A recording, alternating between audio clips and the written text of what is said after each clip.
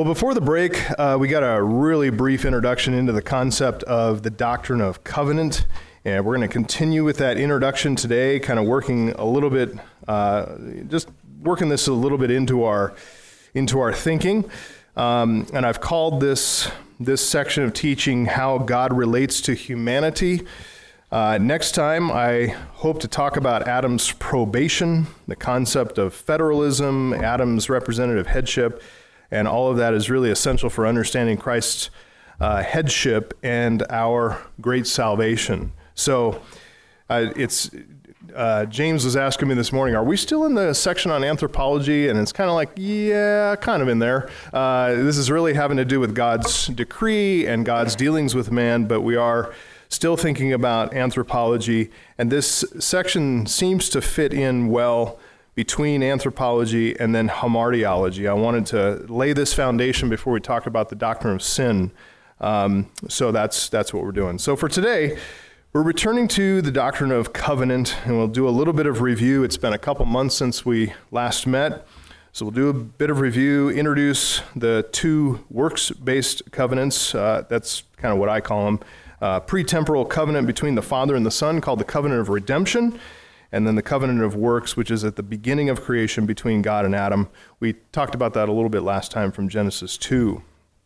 But I'm gonna save the discussion of what's called the covenant of grace in the interest of both pedagogy and pedagogy and necessity.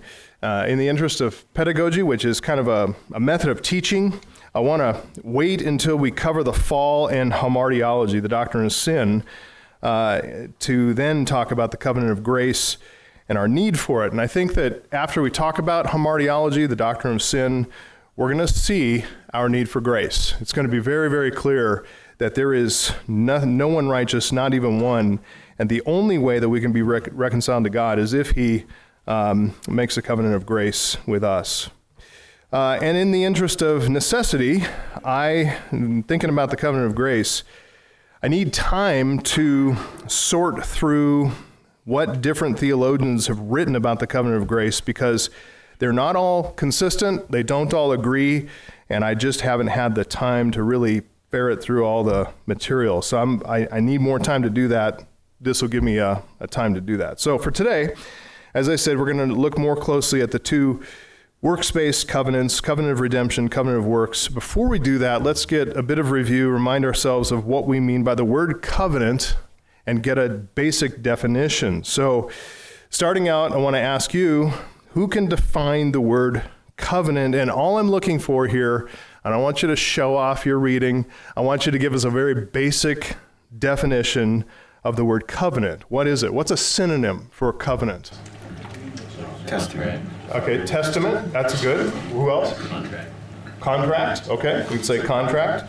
Contract seems to be more, less, it's less than a covenant, but not, it's certainly involved. What else? Contractual agreement, certainly you can see that, those aspects in a covenant. Promise? Did you say promise? That's a great word. Great word is promise. Promise. Who else? Yeah. Adjoining? Joining together, you can see that. Joining together two parties, definitely. And another word for that is the word treaty. You can see the word treaty between like a lord and a vassal. A king and then, vassals underneath him, vassal kings underneath him. There are treaties, and that's a covenant that they make. So, great words.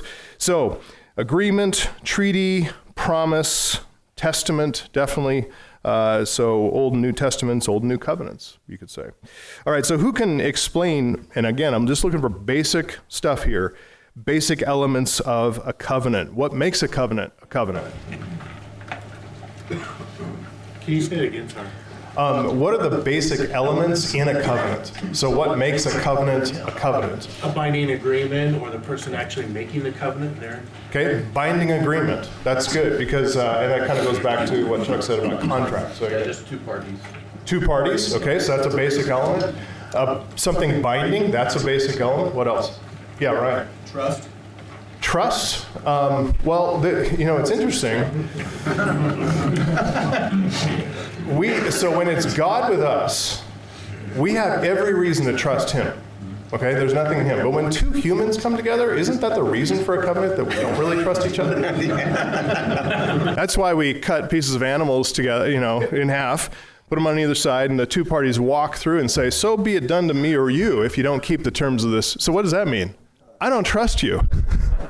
You're a fallen sinner like I am. You may break this. So the issue of trust is what's at stake in a covenant. And that's why some people, when they look at, I won't go into that for the sake of time. But so with God making a covenant with us, He's making a covenant with us because he is condescending to accommodate us in our tendency not to trust him. He's binding himself by covenant or promise. Is it because there's any untrustworthiness in God? Absolutely not. It's because there is a fault in us that we tend not to trust our Creator, which is just evidence of our sin. So I'm really glad you brought that up, even though it's not an element of the covenant. No, but it kind of is. It's kind of really forced by this issue of covenant. What else? Consequences. Okay, great. Thank you. That's the kind of last element I'm looking for is consequences. There are promises for obedience to the covenant, adhering to the covenant, and there are penalties assigned, or threats, we could even say, which is cut the animals in half. So may it be done to me or you if we don't keep the terms. So consequences for violating the covenant and promises, blessings for keeping the covenant. So those are excellent, guys. I'm really glad to hear your memory from 2 months ago. It looks like the holiday break was easy on your memory. That's great. So definition of a covenant, maybe describing it. Herman Bavinck says, generally a covenant is an agreement between two persons who voluntarily, that's another element really, I should have said voluntarily, obligate and bind themselves to each other for the purpose of fending off an evil or obtaining a good.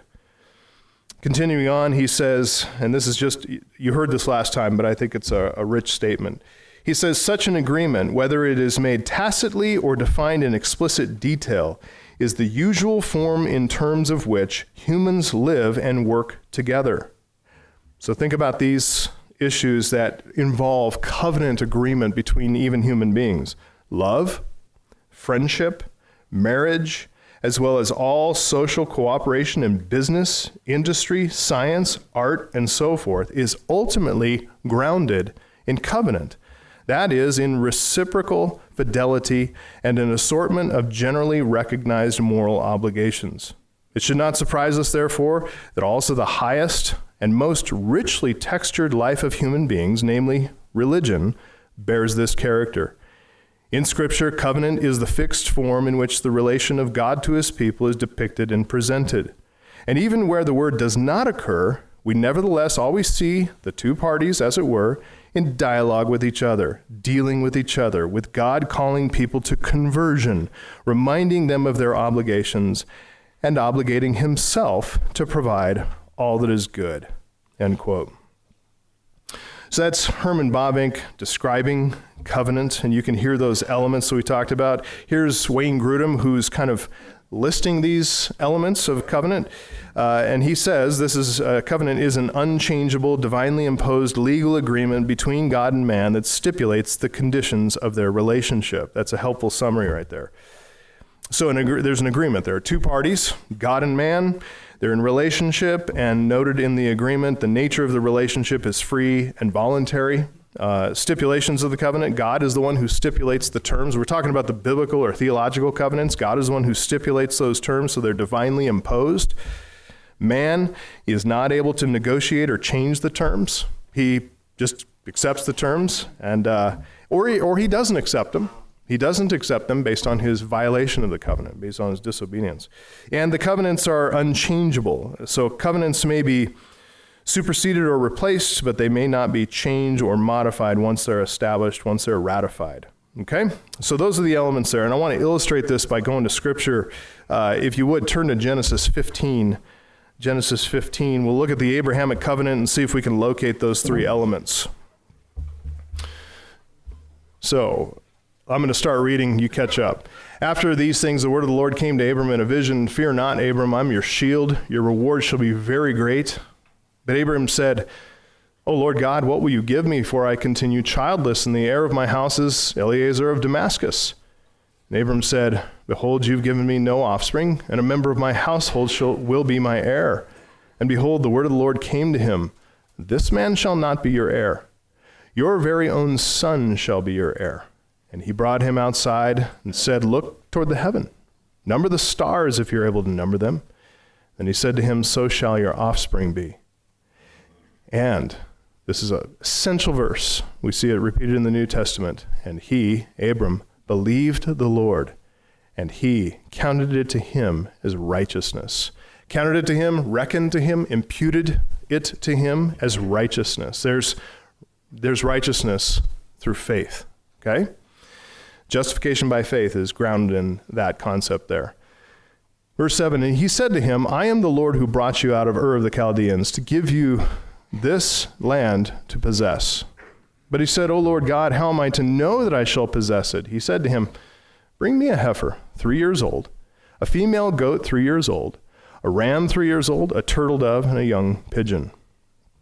He brought him all these, cut them in half, laid each half over against the other, but he didn't cut the birds in half. And when the birds of prey came down on the carcasses, Abram drove them away. And as the sun was going down, a deep sleep fell on Abram.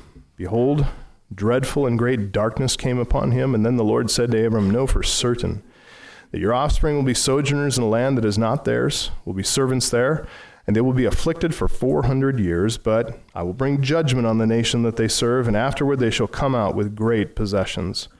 As for yourself, you shall go to your fathers in peace. You shall be buried in a good old age. And they shall come back here in the 4th generation, for the iniquity of the Amorites is not yet complete. When the sun had gone down, and it was dark, behold, a smoking firepot and a flaming torch passed between these pieces.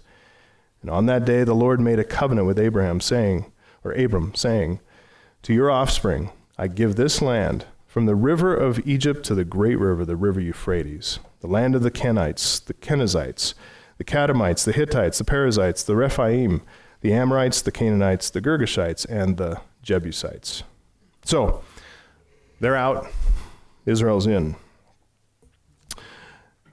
That's the biblical narrative account of God making this covenant with Abram. And I wanted to see, do you see the agreement there? Do you see two parties? God and Abram, they're in relationship with one another. They're noted in the agreement. And the nature of the relationship between God and Abram is free and voluntary. And Abram entered into this even in Genesis chapter 12, when God appeared to him there. And he voluntarily left his home and went to Haran and went to the land of Canaan, and was, left all of his roots and his family. He left his gods. He left his everything. It's the same command, isn't it, today? If anyone would come after me, let him deny himself, take up his cross, and follow me. So he's leaving everything behind. That's always the command to come to God in relationship. Do we see a stipulation there in that chapter? Yes.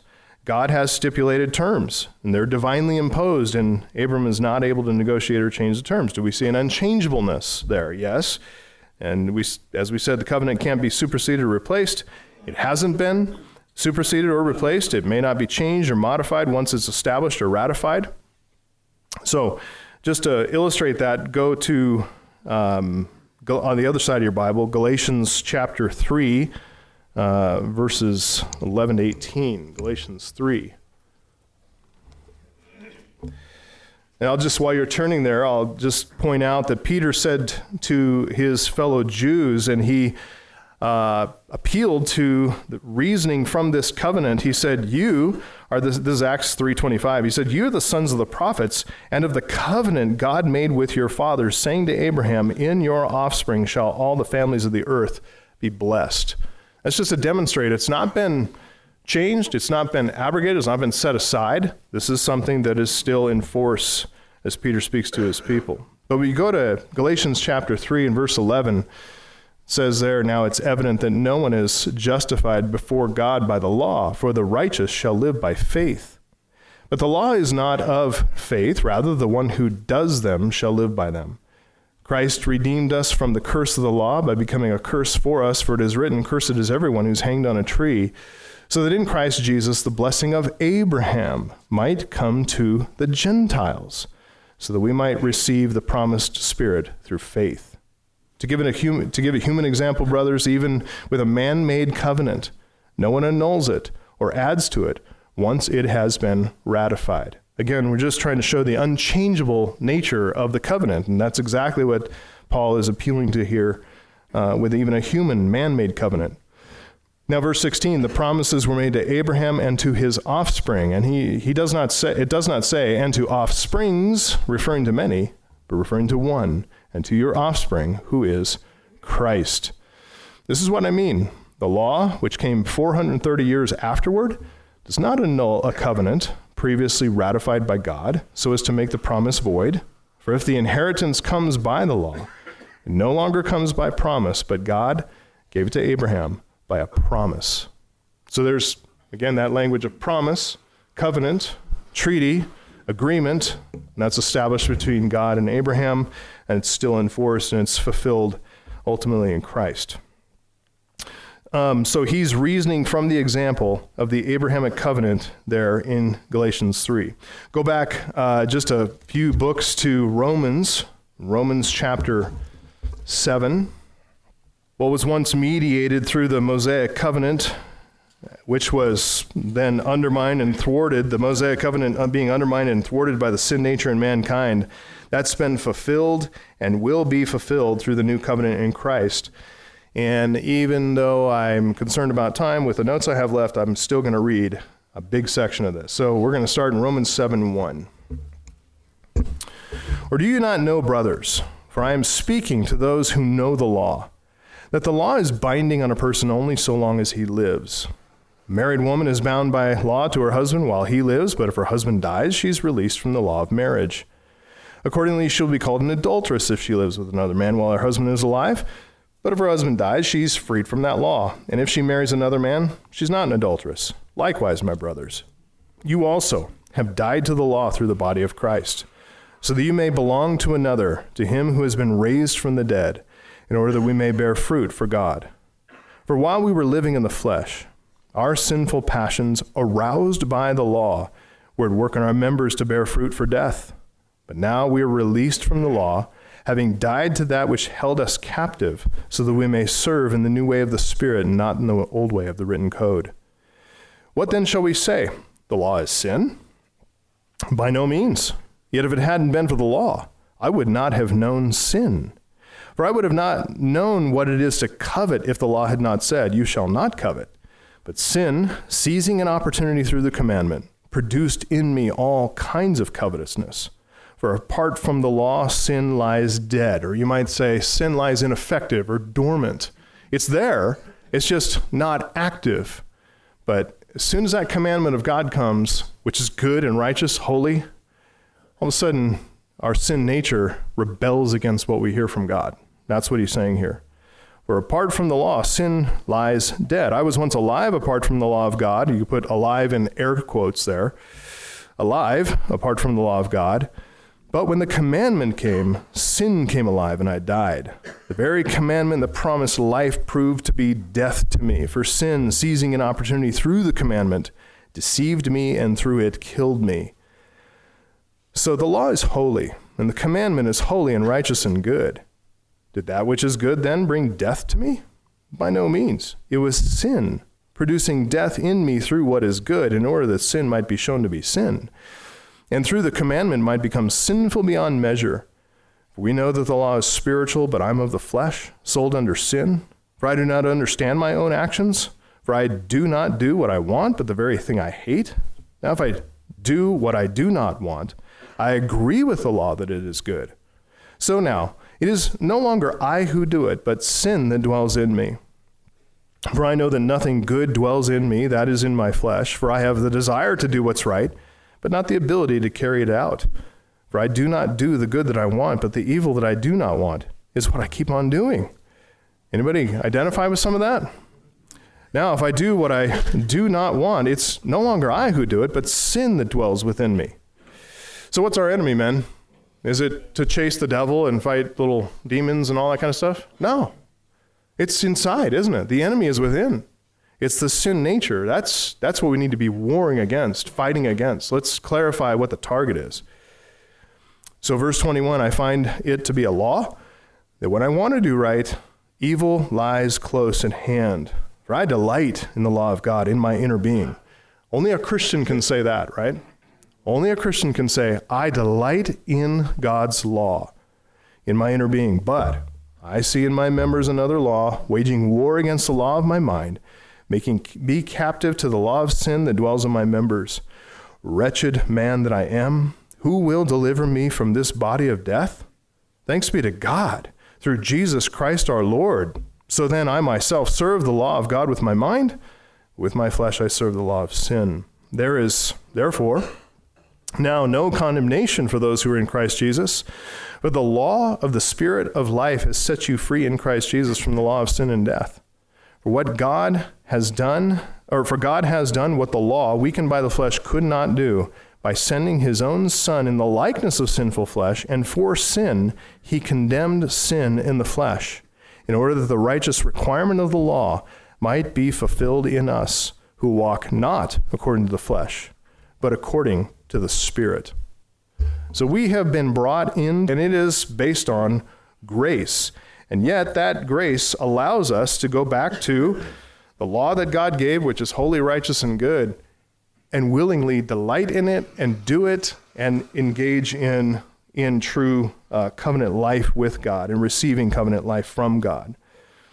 So that section, keep that in mind, because that is grounded in this concept of covenant, which I think you'll see as we continue to go on. So I'm going to move right now from some biblical illustrations to just talk about the two works-based covenants here and talk about first the covenant of redemption. So as I said, two works-based covenants, covenant of redemption and covenant of works. Covenant of redemption, the first one I want to just briefly review here is an eternal pre-temporal. By pre-temporal, I'm meaning before time began. It's intra-Trinitarian, so it's between the persons of the Trinity, and that's an inter-Trinitarian agreement between the Father and the Son. And it assigns the work of redemption to each person in order to fulfill the eternal decree of redemption. Okay? That's a mighty mouthful, but let's unpack it a little bit with Charles Hodge. Anybody have a question at this point? Good. The covenant of redemption is also a covenant of grace. So some will say that, and others will say, no, it's not. They're two separate things. So that's part of my trying to ferret out and sort out. There's a lot of different views on the covenant of grace, and so I'm just trying to ferret that out. But right now, I'm treating them as two separate things, and the reason is because the covenant of redemption, it is the basis, it is the ground of the covenant of grace, but I don't think it's the same part, it's the same as the covenant of grace. I wouldn't put an equal sign between them. I'd say covenant of redemption with an arrow sign pointing to covenant of grace. Because covenant of redemption, as I said, is a works-based covenant. It's based on you do this and you get a reward. It's between the Father and the Son. So there's no grace needed between the Father and the Son. It's purely inter-Trinitarian. Okay? So hopefully that'll become clear. But as I said, or as you're saying, and as I'm seeing in the writing, there's a good bit of divergence. So, Got a question. yes? We entered into a new covenant in Christ. Yes. Does the old covenant still stand against unbelievers in which they, by definition of what the law says what sin is, they violate that law? They're not partakers of that covenant, but the law stands to condemn them as unbelievers, even though they're not part of that covenant. So what I would do, let me post, that's a question with a lot to say to it, but let me postpone it. But let me just say this to satisfy a little bit. We are under the covenant of works, and because Adam violated the covenant of works in Genesis 2, in Genesis 3, then we're all condemned in Adam. That's the condition that we're in. We're under the condemnation for the breaking of that covenant because of our federal head. We were all in his loins when he broke and violated that covenant. And if you say, well, dumb old Adam, no, there's never been a human being like him at his stature, at his level, other than Christ himself. So any of us put in that same position, we would have fallen. So he violated it. He's our federal head. We're all born in with a sin nature because of it. So we all inherit the guilt of that. That's what the doctrine of original sin is. And we all inherit the guilt of original sin. Westminster Catechism, in Adam's fall, we sinned all. So all of us are guilty of that. We're born in sin. We have a sin nature. We prove that we're sinners by sinning. And so that's where our condemnation lies, and that's where everybody is. A condemned mass of humanity that God has chosen from that, his people. Okay? So a lot more to say about that, but hopefully that'll scratch an itch there. So here's what, with the covenant of redemption, we have work assigned to the one who will redeem. That's the Son. That's Jesus Christ. And there are promises that the Father has given to the Son for the completion of the work. Okay? So here's the work that's assigned to Christ. This is Charles Hodge, and he says this. So here's what the work was assigned to him. He was to assume our nature, humbling himself to be born of a woman, and to be found in fashion as a man. This was to be a real incarnation, not a mere theophany, such as occurred repeatedly under the old dispensation. He was to become flesh, to take part of flesh and body, to be bone of our bones and flesh of our flesh, made in all things like unto his brethren, yet without sin, that he might be touched with a sense of our infirmities and be able to sympathize with those who are tempted, being himself also tempted.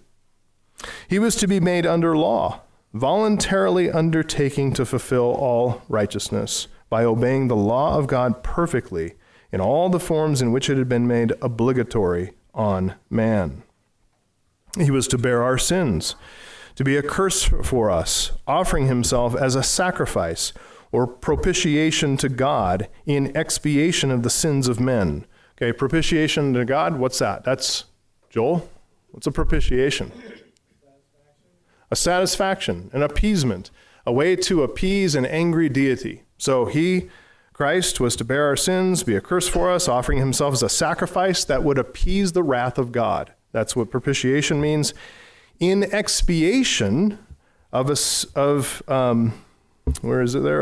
of men. So expiation, what's that? That's to drive the sins away, to send them away. Then, it's as a biblical language, to separate them as far as the east is from the west, so that they're forgotten. So, satisfy the wrath of God in order to expiate our sins. This involved his whole life of humiliation, sorrow, and suffering, and his ignominious death upon the cross under the hiding of his Father's countenance. What he was to do after this pertains to his exaltation and reward. Okay, so those are the obligations placed upon the Son in this pre-temporal, eternal covenant made between Father and Son. And you think in your mind in terms of time, they made this, that means there was a point in which this was not made. They came to a table and sat down, Father and Son, and kind of agreed. No, when I say eternal covenant, I mean eternity, just like when we speak of like the eternal generation of the Son. That is, the Father is always generating the Son, and the Son is always in filial relationship to the Father. That's eternally their state and their nature, and it's eternally active. These are categories that blow our minds, that are incomprehensible fundamentally to us, and yet we're just describing, trying to apprehend what God is. It's the same thing with this decree. It's not like they sat down at one point pre-time, and yet there was a time that they sat down. No. But we have a hard time thinking outside of time, space categories. So, eternal decree, those are the obligations placed upon the Son, and the Son took them up voluntarily. Now, after I read this, and after I go through the promises made to the Redeemer, I'm going to read through some text of Scripture, and you're going to start to see, oh, that's what that's talking about. And you're going to find it all through Scripture. So here's the promises the Father made to Jesus, made to the Son. Such in general terms was the work which the Son of God undertook to perform. The promises of the Father to the Son, conditioned, that's why I say it's not grace, it's law, it's works, so it's conditioned upon the accomplishment of that work were, number one, that he would prepare him a body, fit up a tabernacle for him, formed as was the body of Adam by the immediate agency of God, uncontaminated, without spot or blemish. That's why the virgin birth is vital. It's a vital doctrine. Number two, that he would give the Spirit to him without measure, that his whole human nature should be replenished with grace and strength, and so adorned with the beauty of holiness that he should be altogether lovely. Number three, that he would be ever at his right hand to support and comfort him in the darkest hours of his conflict with the powers of darkness, and that he would ultimately bruise Satan under his feet. Number four, that God would deliver him from the power of death and exalt him to his own right hand in heaven, and that all power in heaven and earth should be committed to him. Number five, that he as the theanthropos, big word, theos, God, anthropos, man, God-man. So that he as the theanthropos, the God-man, and head of the church should have the Holy Spirit descend to whom he willed, to renew their hearts, to satisfy and comfort them, and to qualify them for his service and kingdom. Number six, that all given to him by the Father should come to him, a multitude whom no man can number, should come to him and be kept by him so that none of them should be lost. Number seven, that a multitude whom no man could number should thus be made partakers of his redemption, and that ultimately the kingdom of the Messiah should embrace all the nations of the earth. Number eight, that through Christ, in him, and in his ransomed church, there should be made the highest manifestation of the divine perfections to all orders of holy intelligences throughout eternity. The Son of God was thus to see of the travail of his soul and be satisfied. If you hear that language, I'm going to read some passages that you'll start to click, but just know that the book of Hebrews is unpacking all of this in such beautiful detail. All right? Let's go in our Bibles now and look at a few texts, because there are a lot of scriptures that allude to this covenant. We'll start with Philippians chapter 2, verses 5 through 11. Immediately as I say that, I think you're already it's dawning on you what that's about.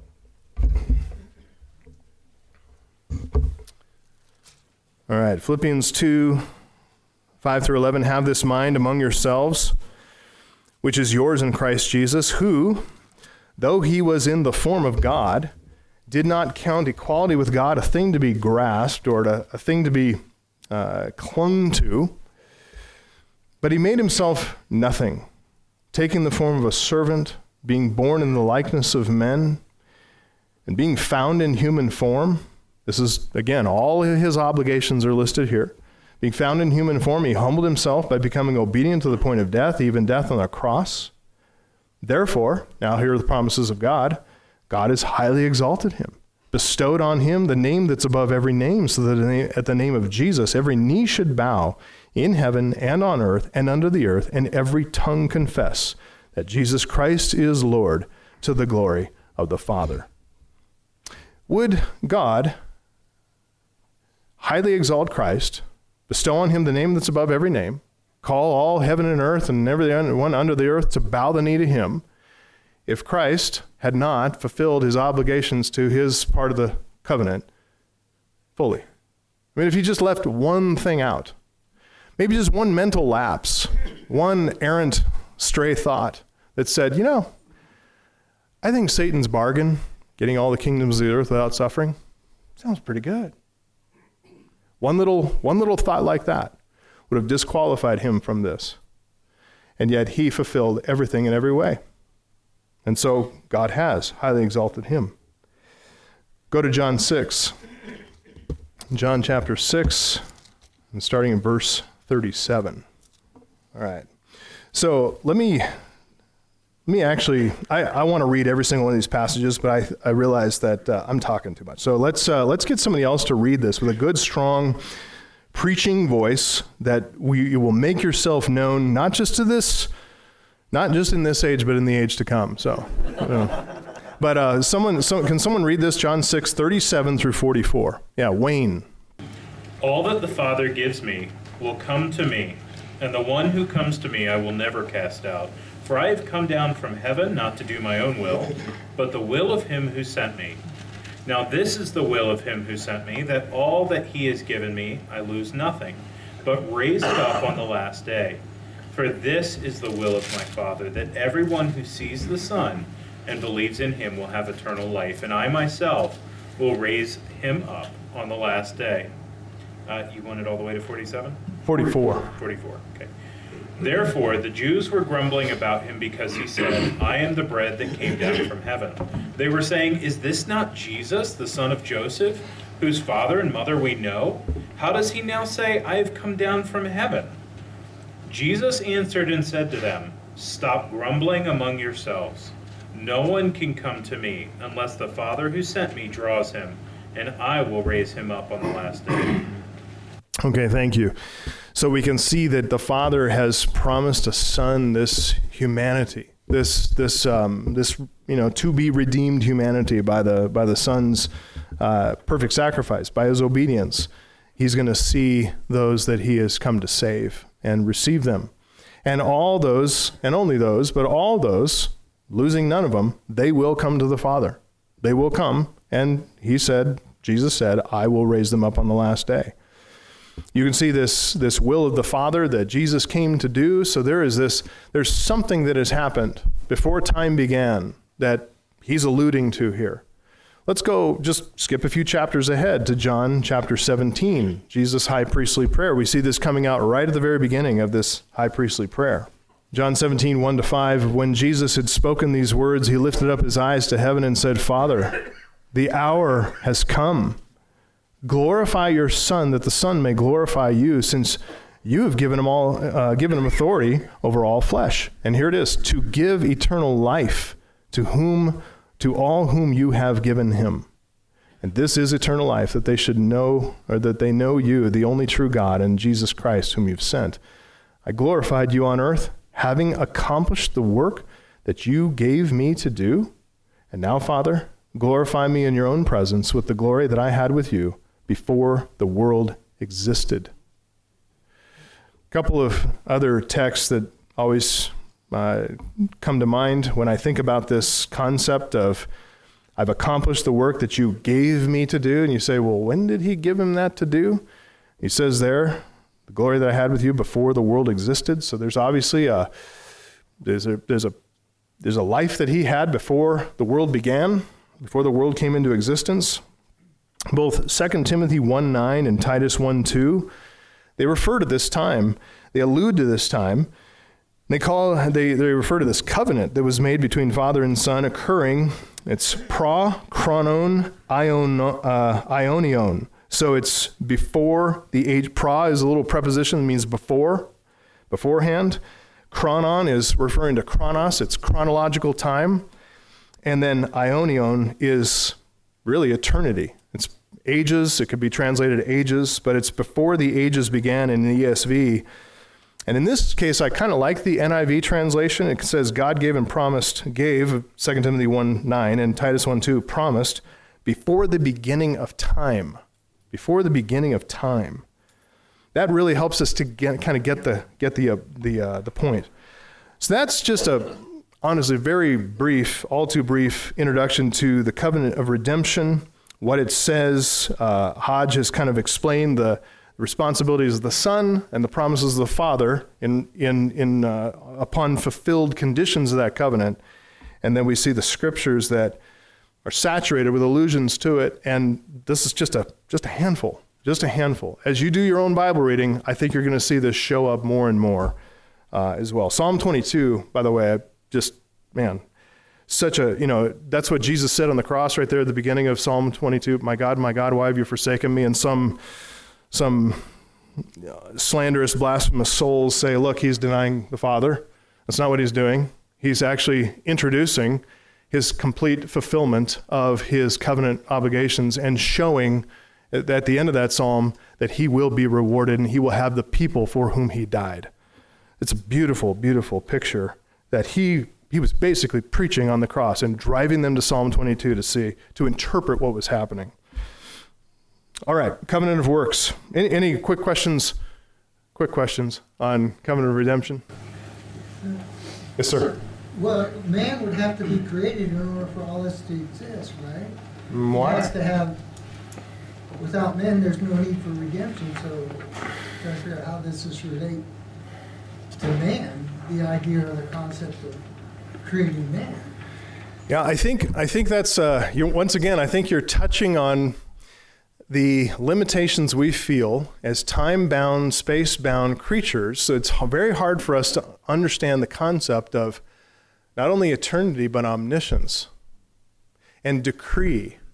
Did God, so we're talking prior to the existence of time and space, prior to the existence of matter in motion, which is the way we can measure time, right?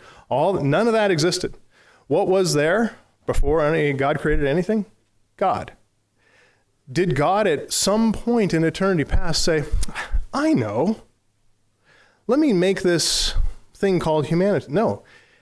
All of his thoughts, and this goes way back to, several years back to our discussion in theology proper on omniscience. And what does that mean? He has all knowledge, perfect knowledge, complete knowledge of potential things and knowledge of actual.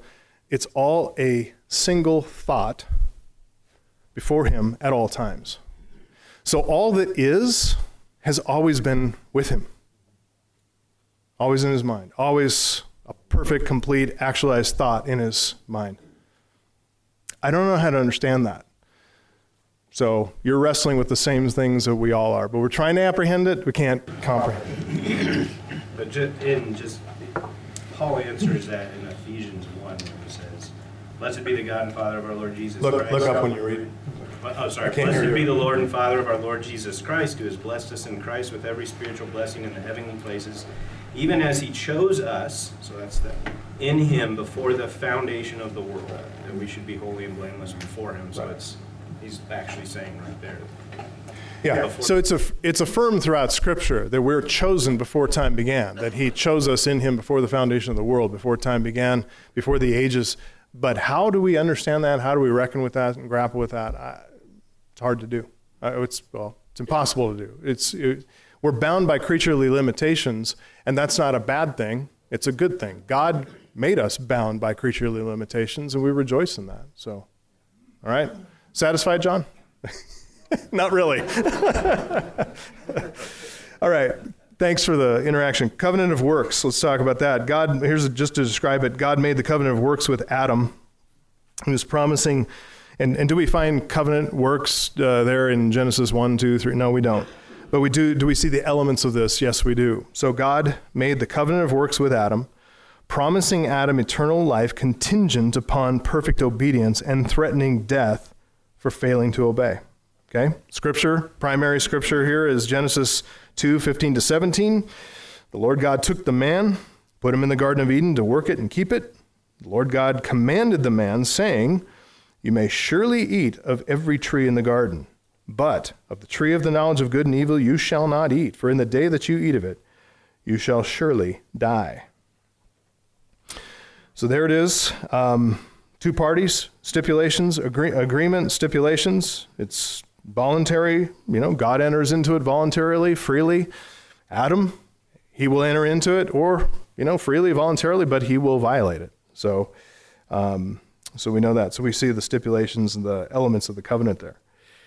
So Berkhoff says this, just to explain. He says, in the case under consideration, two parties are named, a condition is laid down, the promise of reward for obedience is clearly implied, and a penalty for transgression is threatened.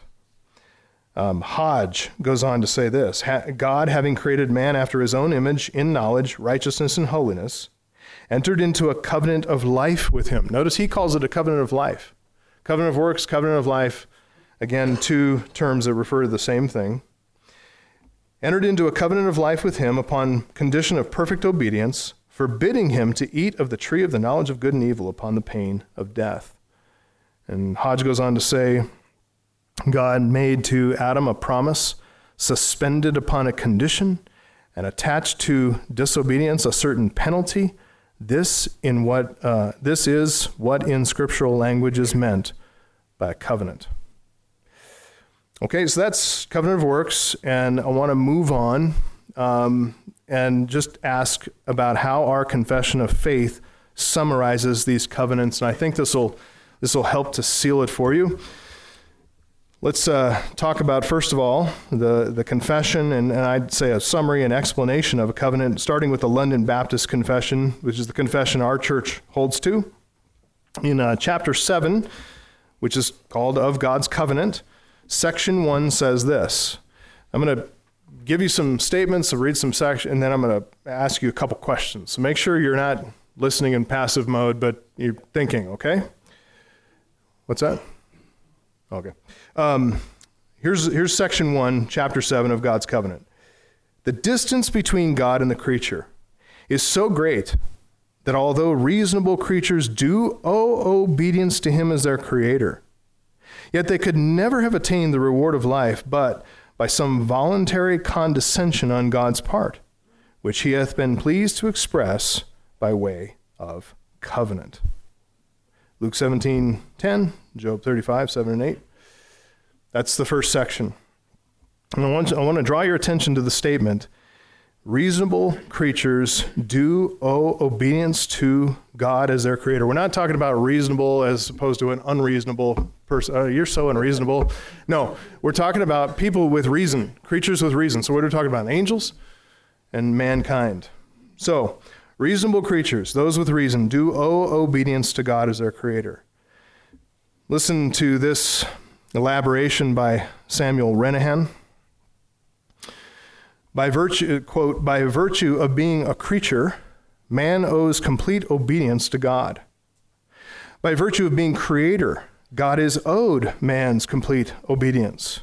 In this natural creator-creature relationship, God does not owe a reward to man for his obedience. The only due response from God to man is the approval of justice. You've done what was asked of you. But man's obedience does not merit or earn anything as a reward. Jesus taught his disciples that masters do not owe servants a reward for doing that which they are already obligated to do. And so the servants are to say, this is Luke 17:10, we've preached through this, we're unworthy servants, we've only done what was our duty. The servant cannot hold out his hand for a reward as though he has placed the master in his debt, end quote. Here's the question for you, American evangelical. How do you think Americans hear this concept of obligatory obedience, of obeying as a duty? What's the typical American response to that? Death to King George, right? What do you think? Yeah. It's a very chafing concept, I would think. We don't agree with that. It's freedom. That's the battle cry of America. Freedom is the battle cry. I like the word chafing. That's a great word because that's how. Do you guys feel that? It just instinctually, like in your heart, you feel this chafing against this command that do your duty and obey everything God said. Hello? We're like, not fair. Yeah, Brett, we'll come back. Yeah, before I was a Christian, like that exact passage about in Luke about, the master, Jesus saying, your master is not going to say to you, oh, you had a hard day, here, let me serve you, And that it just seems so, like that's not my God, or I don't know what, like my Sunday school theology just did not include that. And it bothered me. And then, eventually I realized you have a problem with the actual God of the Bible. This is the God that's actually being revealed here. Your problem is with this God. So then that was instrumental in my salvation because then I realized who I was rebelling against, Man, what a good word. Thank you. That's really helpful. Yeah, Rufus, and then come to Wayne. Seems like we even soften and mistranslate the word doulos and make it servant instead of slave. Yeah, we sure do. Yeah, the word doulos. Really important to have that slave concept in mind. And especially today, in today's, woke environment, to go back and talk about there were slaves in the Bible that didn't want to leave their masters. And they came to their masters and said, take my ear to the doorpost and drive an awl through it, and let me be your slave in perpetuity, because I love you and I want to live my life underneath your authority and your care, your protection, all the benefits that you've granted me. You are a good master. That's true. That's how we need to understand our relationship with God, is how kind he is. Wayne. Yeah, my mind was going the same way Rufus's did. Like, our reaction is to actually manipulate the structure of words. Like, we will try and manipulate the concept to get out of this idea. Another word that is absolutely biblical and true is submission, that we as American Christians just absolutely struggle with, whether we're talking about it in the context of marriage, or we're talking about it in the vertical relationship with God. This idea of fully and completely submitting to God everything that we do, with everything that we have and every resource that we have, that is tough. And you know, from the very basics of evangelism to discipleship, right? You'll see it in every stage of the life of the believer, of the American Christian. Yeah. We see it in our homes. We see it in our workplace. We see it in our church. All these tensions to do with authority and submission, obligatory duties, and that which is voluntarily offered. Big time rub with American Christianity. It's interesting. We talk to missionaries who may go to another culture and go take the gospel to Africa, Asia, different places in the world, and it's very interesting how they can assess a culture that's foreign to them. And they can see its positive points and its negative points and critique it and say, well, here's biblically where you need to come to. What we have a real trouble with is assessing our own culture. We're blind to it. We're like fish swimming in water that don't feel wet. And every now and again, we got to flop up on the shore and take a look at, what is this culture like? And this is what it's like. We are so... And it's not a true freedom. It's a libertarian, no rules, nothing restraining me whatsoever. That's not freedom. That's enslavement. But we've turned it into freedom. Wes, Ryan, and then we're going to come back to Bill. You have something to say? We'll come back to you, and then we'll keep on moving. Yeah, I'll try to be real quick. But I think that the other part that I notice in this is that there is a lack of contentment and expectation for. I'm focusing a little bit on the words of award and reward, and how that's viewed by the world, and then how that breeds contempt in one another for, I see this in my work all the time, where, you have to establish and to be seen by others, you start to see covetousness and frustration, bitterness and anger, and competitiveness, and all those things that come with the expectation that you deserve something more than what you were going to get for doing what you're supposed to do. I want to hold that, just put a pin right there, because I want to come back to that in a second with some questions to make you really uncomfortable. So, yeah. Yeah, you specifically. I'm going to have you stand up here. Yeah, right. I think as Americans, we look at this concept of it's our pride that gets in the way. Like, we, in this country, it's, you pull yourself up by your bootstraps, you control your own destiny.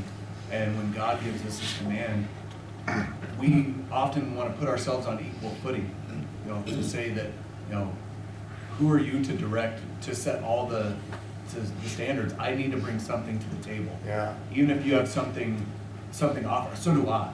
Yeah. And in this context, we have nothing. Yeah. And that we just can't handle that. Yeah, and that goes back to pointing out the need for the covenant of grace. We need grace from God. We can't bring our works. And this whole idea of, just be very careful, you guys. Don't baptize Enlightenment principles with Christianity. Don't try to make that, comport with Christianity. It's a different system. It's a different system of thinking. This Enlightenment or French Revolution sense of libertad,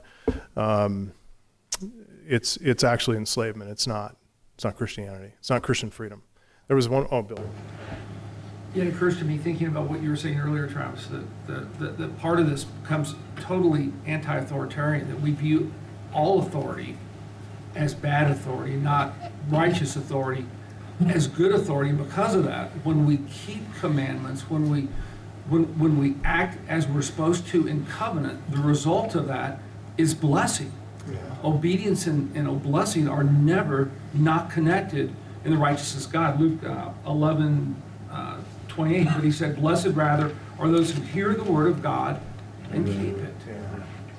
And keep it. It's like we're saying, I don't want the blessing of obedience. Mm-hmm. I don't want the blessing of righteousness. I don't want this stuff because I fundamentally see authority as questionable or not good. Mm-hmm. When in fact there is righteous authority we're to obey. Yeah, and it's, I think what is a challenge for us in this fallen world is that God has given these good institutions that provide authority, structures of authority for our formation and shaping our blessing. And yet, all of our institutions are populated with sinners. And so when there's a bad husband who uses authority in a bad way toward his wife, many people don't see the difference between this particular marriage instantiation of an institution and the institution itself. They want to cast away the whole system. But in casting away the whole system, they've completely divorced themselves from any opportunity of blessing and joy and encouragement from that comes from that institution. That shaping and formation that comes from the institution. Safety, protection, care, provision, protection. Yeah, so great thoughts. Thank you, guys. Sometimes I hear parents thanking their children for obedience. You ever hear this? You ever do this? No, Johnny, give that back to your sister. Oh, good job, Johnny. Thank you. Or, Susie, put the toys away as I've told you before. Oh, there you go. Good, Susie. Thank you for putting the toys away. Have you ever heard that? Why is that inconsistent to thank our children for obeying us? And what does that enforce or reinforce in our children when we thank them for obeying?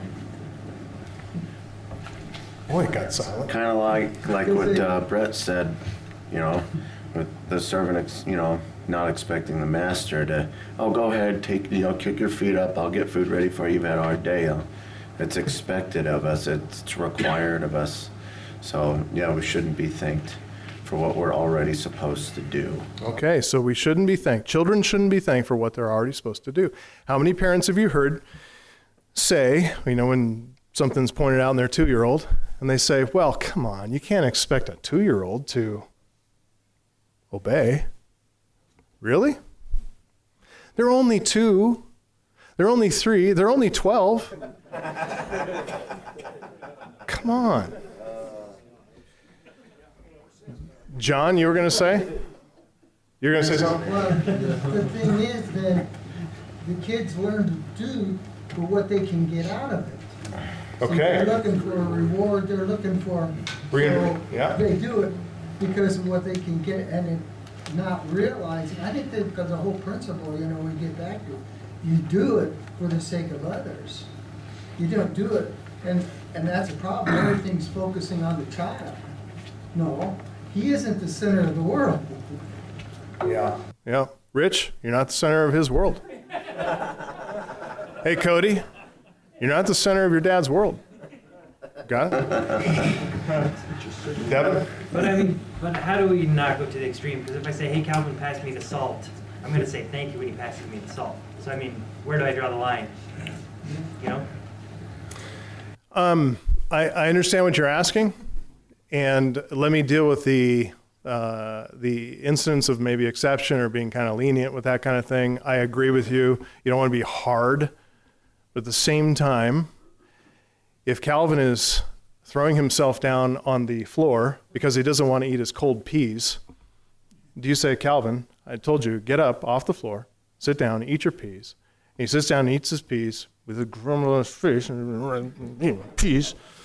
You say, thank you, Calvin, for your obedience. Right? So, but you see a lot of parents parenting in exactly that same way. Thanking their children for what's commanded of them, for the duty that's owed by them. If you thank him for eating the cold peas after he's thrown a tantrum and he's got anger in his heart, what are you doing? You're reinforcing his rebellion.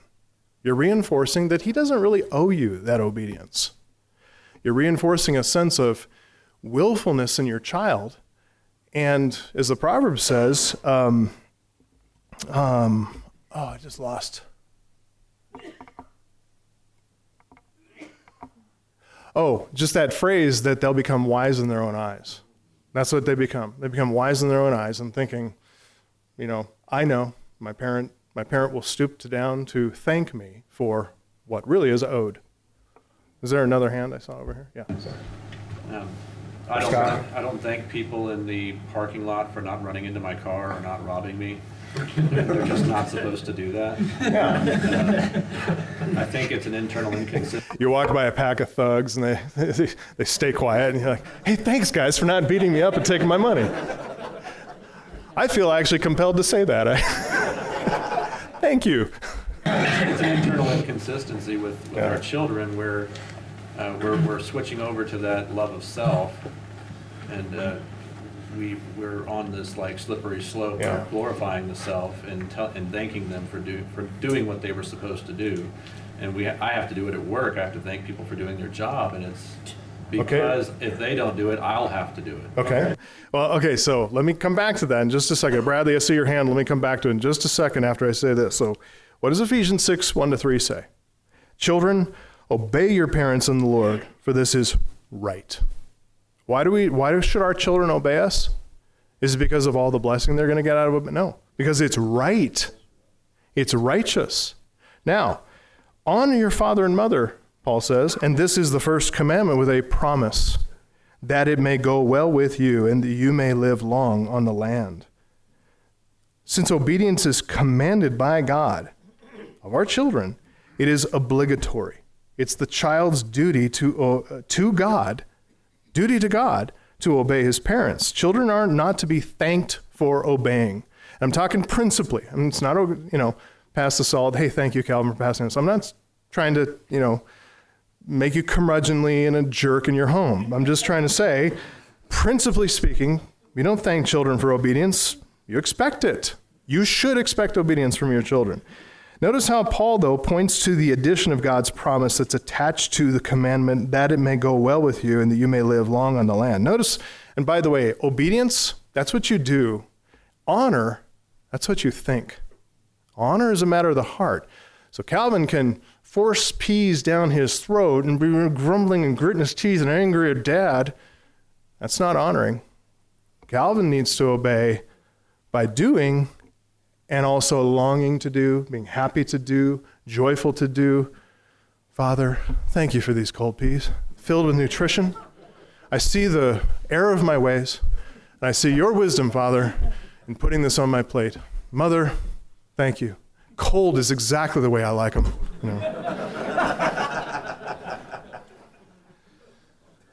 But the promise here is an inducement to perform the duty. But to be clear, it's not a reward for obedience. That is not God's way of saying thank you for a duty owed. The promise is part and parcel of the Mosaic covenant, which is how God mediates the covenant relationship with Israel. Same promise, particularly that you may live long in the land. That wasn't true for Canaanite families, right?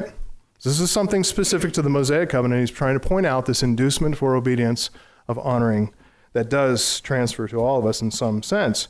Now, take that same concept and extend it to other duties. Do you thank, Scott, employees, you do evidently by your confession, for doing the work that you hired them to do? Or if you're an employee, do you expect to be thanked or do you expect to be paid? Or both? Many employees, both, right? Isn't it the fact that there is this contractual relationship between the employer and the employee that if you do what's required of you, you perform your duties, you get a paycheck, and isn't that good enough?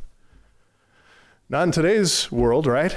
We expect not only to be paid, but to be flattered, to be told how wonderful we are. And boy, you're headed for upper level management. You're so brilliant. What about the church? Should church members be thanked for serving Christ in his church? Jesus said, Luke 17:10, so you also, when you have done all that you were commanded, say, we are unworthy servants. we have only done what was our duty. Guys, this starts in the home. As you reinforce this for your children, that you expect them to obey. There are consequences for their disobedience. For voluntary things where little Calvin runs up to Dad and, Dad, look at this card I made you. Here, I love you. And, oh, thank you. That's very appropriate. But for expected, how he should speak to his mother, that ought to be expected. His honor and his obedience to his mother. Yeah, Wayne. Actually, let me come back to Bradley first. This is a very interesting conversation. I mean, a big complaint in society is we've gone downhill, the lack of civility, courtesy, and a lot of that is part of even the little things, the thank you. And it brings to mind Raymond episode where Marie is just going off the handle telling Frank, essentially you're an ingrate, you're not thankful, I do all this cooking and all that. And he just stands there and says, well, you're doing what you're supposed to be doing. Why should I thank you? Yeah, and in a comedy program, they're trying to heap scorn upon this concept. They're trying to get us to laugh at it and see how foolish and ridiculous it is. And that's what they're reinforcing in us, because that's what we really believe deep down inside. Like Brett testified to earlier, that's what we tend to believe about God. How dare you ask me, tell me to obey anything? I'm free. Listen, and just, Wayne, I'll come to you in just a second. If you are between the ages of 12 and 18 in this room, Jack, don't you step out of the room. If you're between the ages of 12 and 18, it is your duty to obey your parents and to honor your parents. You do not, do not tread roughly over this command. This is your obligation to render obedience as unto God to your mother and your father and to obey them, or to honor them, So it's honor in the heart and it's obedience externally in what you say, what you do, but how you think is vital. And listen, there is a promise attached to this. You may live long in the land, and you may enjoy God's blessing. You want God's blessing in your life? Obey and honor. Obey and honor, okay? I'm looking at you. All right? Wayne. Yeah, I wanted to make the point, there's a difference between the baseline expectation under a covenant. So, for example, you were talking about, should we thank people in the church, right? Service in the church is, and in fact, far more than any of us are serving in the church, is what is owed to God, period, right? Our entire life, everything that we've got. So in that lens, I would say no. But when you look at 1 Timothy and Titus qualifications of an elder, they are expected to show a certain level of graciousness in dealing with others. And when you look at Paul's interactions with the churches in his missionary journeys and then in his epistles, 1 Thessalonians 1, 2-3 opens up his discussion to the church in Thessalonica with a remembrance and a constant thanking and remembrance in prayer. Thanking This who? is a pattern that is repeated. Thanking who?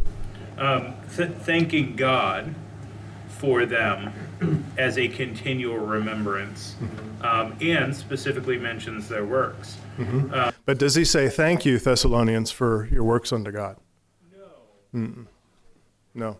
And so it's just reinforcing your point to say that our obedience in the church, our obedience in the workplace, our obedience in the home, our obedience to what's commanded and required it's just doing what we're supposed to do, We thank God for it. But listen, I'm not going to stop thanking people who serve. I am not. Because I am so grateful for members of the church who, they're working 50, 60, whatever hours. They're tired. They've got things to do. But as a member of the body, their service to the body of the church is what's required. If they've got that gift and they don't do that gift, well, then the body is hurting because they're not doing it. And so, it's principally that they should do what they're gifted to do in the body. But man, I'm so appreciative of it. And so you're going to find me violating this principle all the time by thanking people for doing what they're doing, because I really do appreciate it. But I'm ultimately going to give thanks to God, like Paul does in all through his letters, all through his epistles, giving thanks to God for the people being faithful, okay? But thanking them for faithfulness, that's principally really not what we're supposed to do. So Isaiah, right? I think there's a difference between owing things and being kind and wanting. That's a good distinction. That's a good distinction to make. Good distinction between owing and between just offering. Yeah. And just owing that thanks to God for allowing that to happen, for willing that to happen. Good distinction. Yeah, I appreciate that. That's good. Brett. Yeah, and along with that, Brett, I'm not going to have him skip you right. You can just parse it out, just like the pass the salt thing. Mm-hmm. Like not everything you say to your kid is a command. And when you're saying pass the salt, I mean, peers say pass the salt to each other, and they're genuinely grateful when the person passes the salt. Mm-hmm. On the other hand, if the kid chose not to pass the salt, then it would become an obedience issue. Then it is a command. Or, it was already a command, but it's also just a, hey, would you please pass the salt? Thank you for passing the salt. So it's like, you can just kind of look at each individual instance and think to yourself, but on the other hand. But what comes up is if Devin says, Calvin, pass the salt, and Calvin says, not going to do it. Right. And then Devin says, now it's become an issue of obedience. And Calvin looks at him and says, oh, I didn't realize that your request was obligatory upon my obedience, and this is part of my duty, rendered unto God to obey you. Therefore, I will pass the salt cheerfully to you, Father. And listen, I'm telling you, these conversations have come up with my own kids. Now, Dad, are you commanding me, or is this a suggestion? I'm like, wasn't it? Everything comes out of my mouth, son, you shall do. Yeah, it does come down. That would be a good teaching opportunity. It's like, well, you know what? When it comes down to it, anything I say, you have to. Calvin, let's talk about covenant. All right, so let's get in the next section of the London Baptist Convention. That's just the first section, and what I wanted to illustrate in some of that conversation. Yes, it's instructive, and we need to think about this and kind of step out of our culture to look at our culture and look at ourselves as influenced and weaned by this culture. But I want you to see how clarifying the concept of covenant is for something as practical as raising your family, as an employer-employee relationship in the workplace, as a church member. This is vital for setting a foundation for how we think about things, okay? That's the bigger thing I want to illustrate in this little discussion, in addition to kind of, chafing you, right? So Adam, thank you for that word. Continuing in the next section of the confession, in section 2, moreover, man having brought himself under the curse of the law by his fall, it pleased the Lord to make a covenant of grace, wherein he freely offereth unto sinners life and salvation by Jesus Christ, requiring of them faith in him that they may be saved, promising to give all those that are ordained unto eternal life his Holy Spirit to make them willing and able to believe. And there's a host of scriptures to that. Again, that phrase, man having brought himself under the curse of the law by his fall, it pleased the Lord to make a covenant of grace. Notice that the London Baptist Confession doesn't use the language covenant of works. The Westminster Confession of Faith does in chapter 7, section 2, but the LBC simply refers implicitly but clearly to a covenant of works and then explicitly to the covenant of grace. And so the two are, the one is implied by the other, definitely. The promise of life in the covenant of works, which in Adam we failed to keep, was conditioned upon Adam's obedience, whereas the promise of life in the covenant of grace is conditioned upon what? Promise of life in the covenant of grace is conditioned upon what in us? Salvation is by grace through. That's the right answer. So it's conditioned, the promise of life and the covenant of grace is conditioned upon our faith, upon our believing, not upon our works, right? But upon our faith, upon our believing. But think about these questions. We'll come back to them. How is it that faith How is it that believing is not a work? Okay? That's the Roman Catholics' contention. They say that it is a work, and therefore salvation is by faith, which to them is a work.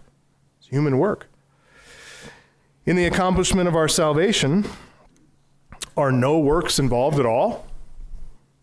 How is that just? I mean, since, humanity's violation of the covenant of works, all of us being in Adam, how is that rectified in the covenant of grace? How is it brought together? So keep those questions in mind as we read this final section. Section 3, London Baptist Confession. This covenant of grace is revealed in the gospel. First of all, to Adam in the promise of salvation by the seed of the woman, and afterwards by farther steps until the full discovery thereof was completed in the New Testament. And it is founded in that eternal covenant transaction that was between the Father and the Son about the redemption of the elect. It's talking about the covenant of redemption there. And it is alone by the grace of this covenant that all the posterity of fallen Adam that ever were saved did obtain life and blessed immortality, man being now utterly incapable of acceptance with God upon those terms on which Adam stood in his state of innocency. And a bunch of verses there. So the covenant of grace revealed in the gospel, first in its most primitive form in the proto-evangelium, the proto-evangelion, Genesis 3:15, the curse on the serpent, right? And then afterwards it says in the confession, afterwards by farther steps, think progression, until the full discovery thereof was completed in the New Testament. And we've discussed that before in STM and bibliology, the concept called the progress of revelation. That's what it's referring to with farther steps, further revelation. So this tells us the covenant of grace, which we'll come to and explain further down the road. But it's founded in the pre-temporal covenant of redemption, what the confession calls the eternal covenant transaction between the Father and the Son about the redemption of the elect. So, what makes this relationship between the covenant of grace and the covenant of redemption important to us? What practical benefit does it provide to us as we think about our salvation? What practical benefit does it provide to think that the covenant of grace, this you believe, and it will be reckoned to you as unto righteousness, that you will get eternal life if you believe? What benefit is it to see that is grounded in this eternal covenant of redemption between the Father and the Son? Why is it important that the grounding of our salvation is in that eternal covenant? Yeah. It's relied upon the one giving it. Simply put, bingo. Yes, very good. There's capability on our part in a fallen state to perform faith. Capability on our part in a fallen state to perform faith. Actually, no, there isn't capability in our fallen state to perform faith. And but you're hitting exactly why I asked that question. How is it that our faith or our believing is not a work?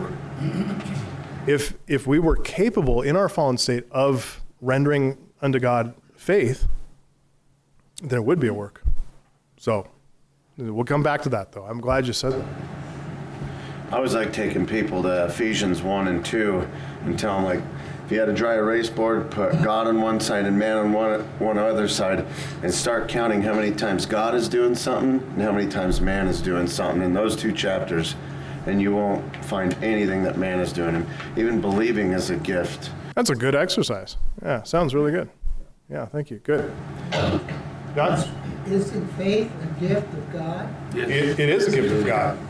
So you can't claim it. Is it something we exercise? Yeah, it is. But it's like he said, to them gave he the power. Yes. To become children of God. Right. So we do it because of his power. Yeah. Not because of what we are. We'll come back to that. How is it a gift of God, and how is it something that's required of us? It was a gift of God. Wait a minute. I was asking our hope group, I can't think of one example in the Bible of somebody believing or obeying God when God didn't approach them first, or the herald of God didn't approach them first. And then it's kind of a slap on the forehead. The Bible, the 66 books, are way before us in time and space. And we wouldn't even be talking about this if it weren't for these books. So it's just simple arithmetic at that point. What came first was this. We couldn't believe if it weren't for this. God approached us first. And we wouldn't have a covenant of grace if it weren't for a covenant of redemption, between the Father and the Son. And so I'm just trying to point us backward to see what are the benefits. Why does it matter to us that there is this covenant of redemption between Father and Son, pre-time, pre-creation, that what benefit is that to us? So let me give you some thoughts. In the covenant of redemption, God grounds our salvation in the demands of justice. Okay? He makes our salvation a matter of righteousness. It's a matter of righteousness for him that we are saved. We don't tend to think of our salvation in terms of justice. We tend to think of it in terms of justice being the kind of the enemy of us. Justice is actually our friend. We tend to think justice has to be satisfied. This anybody see like Les Miserables? Jean Valjean and Javert. Javert represents law, justice, demands of justice, and Jean Valjean, mercy, grace, and compassion. And so that's a totally Catholic movie, Catholic understanding, totally Catholic book, to a Catholic understanding of justice as in tension with mercy and compassion. They are not at odds. And our salvation is dependent on this fundamental justice and righteousness of God being satisfied in our salvation. It's a good thing. Justice is a good thing. The Son fulfilled the conditions of the covenant of redemption. And so since he fulfilled them, the Father fulfills what he promised to the Son. It's justice that the Father fulfills his promises to the Son, not grace. We can talk about our salvation then as an outworking of God's grace toward us in Christ, and so it is, but our salvation is also an outworking of God's justice. It's a matter of perfect righteousness. So, in other words, we can say that God must save those whom Christ redeemed. Okay? So why is this important? What practical benefit does this provide for us here, right now? Those covenants not only reveal the inter-Trinitarian work of God for us, elaborating on how great a love that he's given us, and they not only explain the basis and the grounding of our salvation, but they are the very ground of our assurance. They're the ground of our abiding confidence. It's the platform, it's the ground on which we stand. Okay? Goes all the way back. But wait, there's more. Wilhelmus à Brekel, this is a book that I've becoming acquainted with and really rejoicing in. He gives some practical observations about the covenant of redemption. He says, here's a few. He gives 5, I think. Yep, 5. First, the salvation of the elect is unmovably sure. They are therefore in an unchangeable state, indeed, as confirmed in this as the elect angels. You see, the elect angels is immutable in their state. We're no less immutable in our state in the covenant because of the covenant of redemption. We're no less immutable than they are. It's fixed that we will be saved. For both parties, God, the Lord, and Christ are fully and mutually satisfied concerning the salvation of the elect and the way in which they will become partakers of it, the condition for this having been fulfilled by the surety. They need not keep themselves, but according to this decree, they are in Christ's keeping and thus are kept by a sure, almighty, and faithful hand. Therefore, who shall separate us from the love of Christ? Who shall disannul the covenant which has been established between them both? O death, where is thy sting? O grave, where is thy victory? Secondly, the elect neither need to accomplish nor merit salvation, nor anything to the acquisition thereof, for by this covenant all the weighty conditions were laid upon Christ. He would bear their punishment. He would fulfill the law on their behalf. He would keep them, and he would lead them to salvation. He would perform all that pertained to the covenant and has also accomplished it. On the other hand, all the merits of Christ extend to God's children. All graces are theirs. the adoption unto children, justification, sanctification, perseverance, and glorification, all these, at the appropriate time, manner, and measure, are administered to them in accordance with the contents of this covenant. Therefore, in recognition of this, how they ought to cry, not unto us, O Lord, not unto us, but unto thy name give glory for thy mercy and for thy truth's sake. Thirdly, the covenant of grace and our covenant transaction with God in Christ has its origin and basis in this covenant of redemption between God and Christ. From this covenant issue forth the beginning, continuance, and end of man's salvation. Before anyone existed and before the gospel was proclaimed to them, it had already been decreed and established in this covenant when each of the elect would be born, when and by what means they would be brought into the covenant, the measure of grace, comfort, and holiness, and the quantity and nature of all the tribulations and crosses they would have to endure in this life. Think about that. How settling that is for your mind. That any trial, temptation, difficulty, suffering you go through, it's already been measured out, marked out by God. All this has been determined, and all the aforementioned matters issue forth from this covenant. Therefore the elect, on the one hand, need but be still and to let the Lord work. They need to but open their mouths to receive, like think about a little baby bird in a nest, taking food from its mother. For whatever is comprehended by the articles of this covenant will most certainly be given to them. On the other hand, they must focus upon this covenant, be active in entering into the covenant of grace and living therein. They must take it to the very foundation of their life. This will motivate the godly to proceed with understanding and steadfastness, never resting in the steadfastness of their faith or godliness, nor, as one is so often inclined to do, being tossed to and fro, and both appear to diminish. In consequence, so he's speaking there of our duty, our obligation to seek assurance, to be steadfast in assurance. And how do we do that? But by pressing in, pursuing, leaning into what God has given us. In consequence of this, they will acknowledge that the manifestation of every grace and influence of the Holy Spirit proceeds from this covenant. They will be enabled to exclaim freely, joyously, and lovingly, for of him and through him and to him are all things, to whom be glory forever. Amen. Fourthly, this covenant reveals a love which is unparalleled, exceeding all comprehension.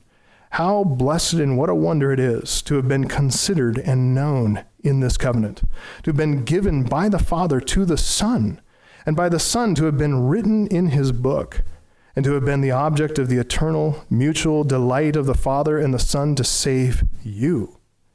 The parties of this covenant were not moved to include any of the elect on the basis of foreseen faith or good works. They were not moved by necessity or compulsion, but by eternal love and volition. Yea, I have loved thee with an everlasting love. Love moved the Father, and love moved the Lord Jesus. It is a covenant of love between those whose love proceeds from within themselves, without there being any lovableness in the object of this love. Oh, how blessed is he who is incorporated into this covenant and being enveloped and eradicated by this eternal love. Irradiated, bursting point. It's got a dash there for my, in my defense, it's hard to read. Enveloped and irradiated by this eternal love is stirred up to love in return, exclaiming, we love him because he first loved us. Number 5, lastly, by virtue of this covenant, the Lord Jesus is the executor of the salvation of the elect. The Father has given them into his hand and entrusts them to him. The Son in love has accepted them and has committed himself not to lose one of them, but to raise them up again at the last day. The Lord Jesus is omnipotent, faithful, loving, immutable, and possesses everything which is necessary for their salvation. How safely one may therefore surrender everything to him and rest therein, confessing, the Lord is my shepherd, I shall not want. The Lord will perfect that which concerneth me. Thou shalt guide me with thy counsel, and afterward receive me into glory. And then blessed are they that put their trust in him. This is the basis of our confidence as we enter into daily battle, as we put on the full armor of God. It says in Ephesians 6:14, stand therefore, having fastened on the belt of truth, having put on the breastplate of righteousness, and as shoes for your feet, having put on the readiness given by the gospel of peace. Think about that last line, having put on the readiness given by the gospel of peace. Anybody, an athlete, military, you understand how important footing is, how important your stance is, whether it's fighting or running or tackling or whatever it is you do in sport or in military or combat or whatever. You must have a good shoes for your feet, good footing. And the footing that we have as Christians is given to us by this gospel of peace that's founded in a Trinitarian agreement. In all circumstances, take up the shield of faith with which you can extinguish all the flaming darts of the evil one, and take the helmet of salvation. What's the helmet for? Keep you from getting your grape crushed when you run into, get hit by a broadsword and you don't get squashed. Put the helmet on, though, you feel invincible running into battle. Helmet of salvation, sword of the Spirit, which is the word of God, praying at all times of the Spirit with all prayer and supplication. That's our daily duty. And if we do that every day, grounded in this concept that God's done it all, we have great, great confidence. So the Westminster Confession of Faith, it has, whereas the LBC has 3 sections, Westminster has 6. And I commend that to you to read. You'll see the same language, but it's been boiled down in the London Baptist. But how is it that, let me just answer these questions very quickly. How is it that our faith, our believing is not a work? Okay? It's not a work because it is the gift of God, and it's a gift of God by the Spirit's regeneration. So the Spirit regenerates us, causes us to be born again. And when we're born again, we get a new nature. And that new nature, immediately, its first breath is to put faith in Christ. Its first desire. Our old nature, everything about our old nature desires what's evil, what's opposed to God, what's serving self. If that's what we constantly long for, is what pleases self and what we want to do and everything, that we have an old nature. The new nature, it wants what God wants all the time. It rejoices with God's commands in its core. There are sometimes we can be deceived by the sin nature, but that new nature, ultimately, it wants nothing to do with sin. It wants everything to do with God. It wants everything about God at the center of the heart. That's the new nature. And that's given to us by regeneration. And the first thing we do with that new nature is believe. So that's where it is. It is a work that we do, you could say, but it's a work that God gave us. It's a work that God generated in us by regeneration. That's why it's not a human work that finds its origin in self. It finds its origin in God, regeneration, saving faith. In the accomplishment of our salvation, are no works involved at all? No. Christ's works are involved. Christ's works are essential, and that is the ground of our salvation, is in the justice that Christ would be rewarded for his works. And we, then, are the reward of those works. We're given to the Son by the Father as this redeemed humanity that he went out to pursue and win. Okay? That's how we wrap it up. Let's pray. Father, thank you for so great a salvation. Thank you for these concepts of covenant, and justice, and faith, and grace, and all these things we've been discussing that give us categories to understand the great salvation that we have been brought into. And we know that this has been your eternal plan. Can't even understand that term, eternal plan, eternal decree. And yet we are partakers of it. We're beneficiaries of it, and we ask that you would make us faithful members of this covenant that we've been brought into.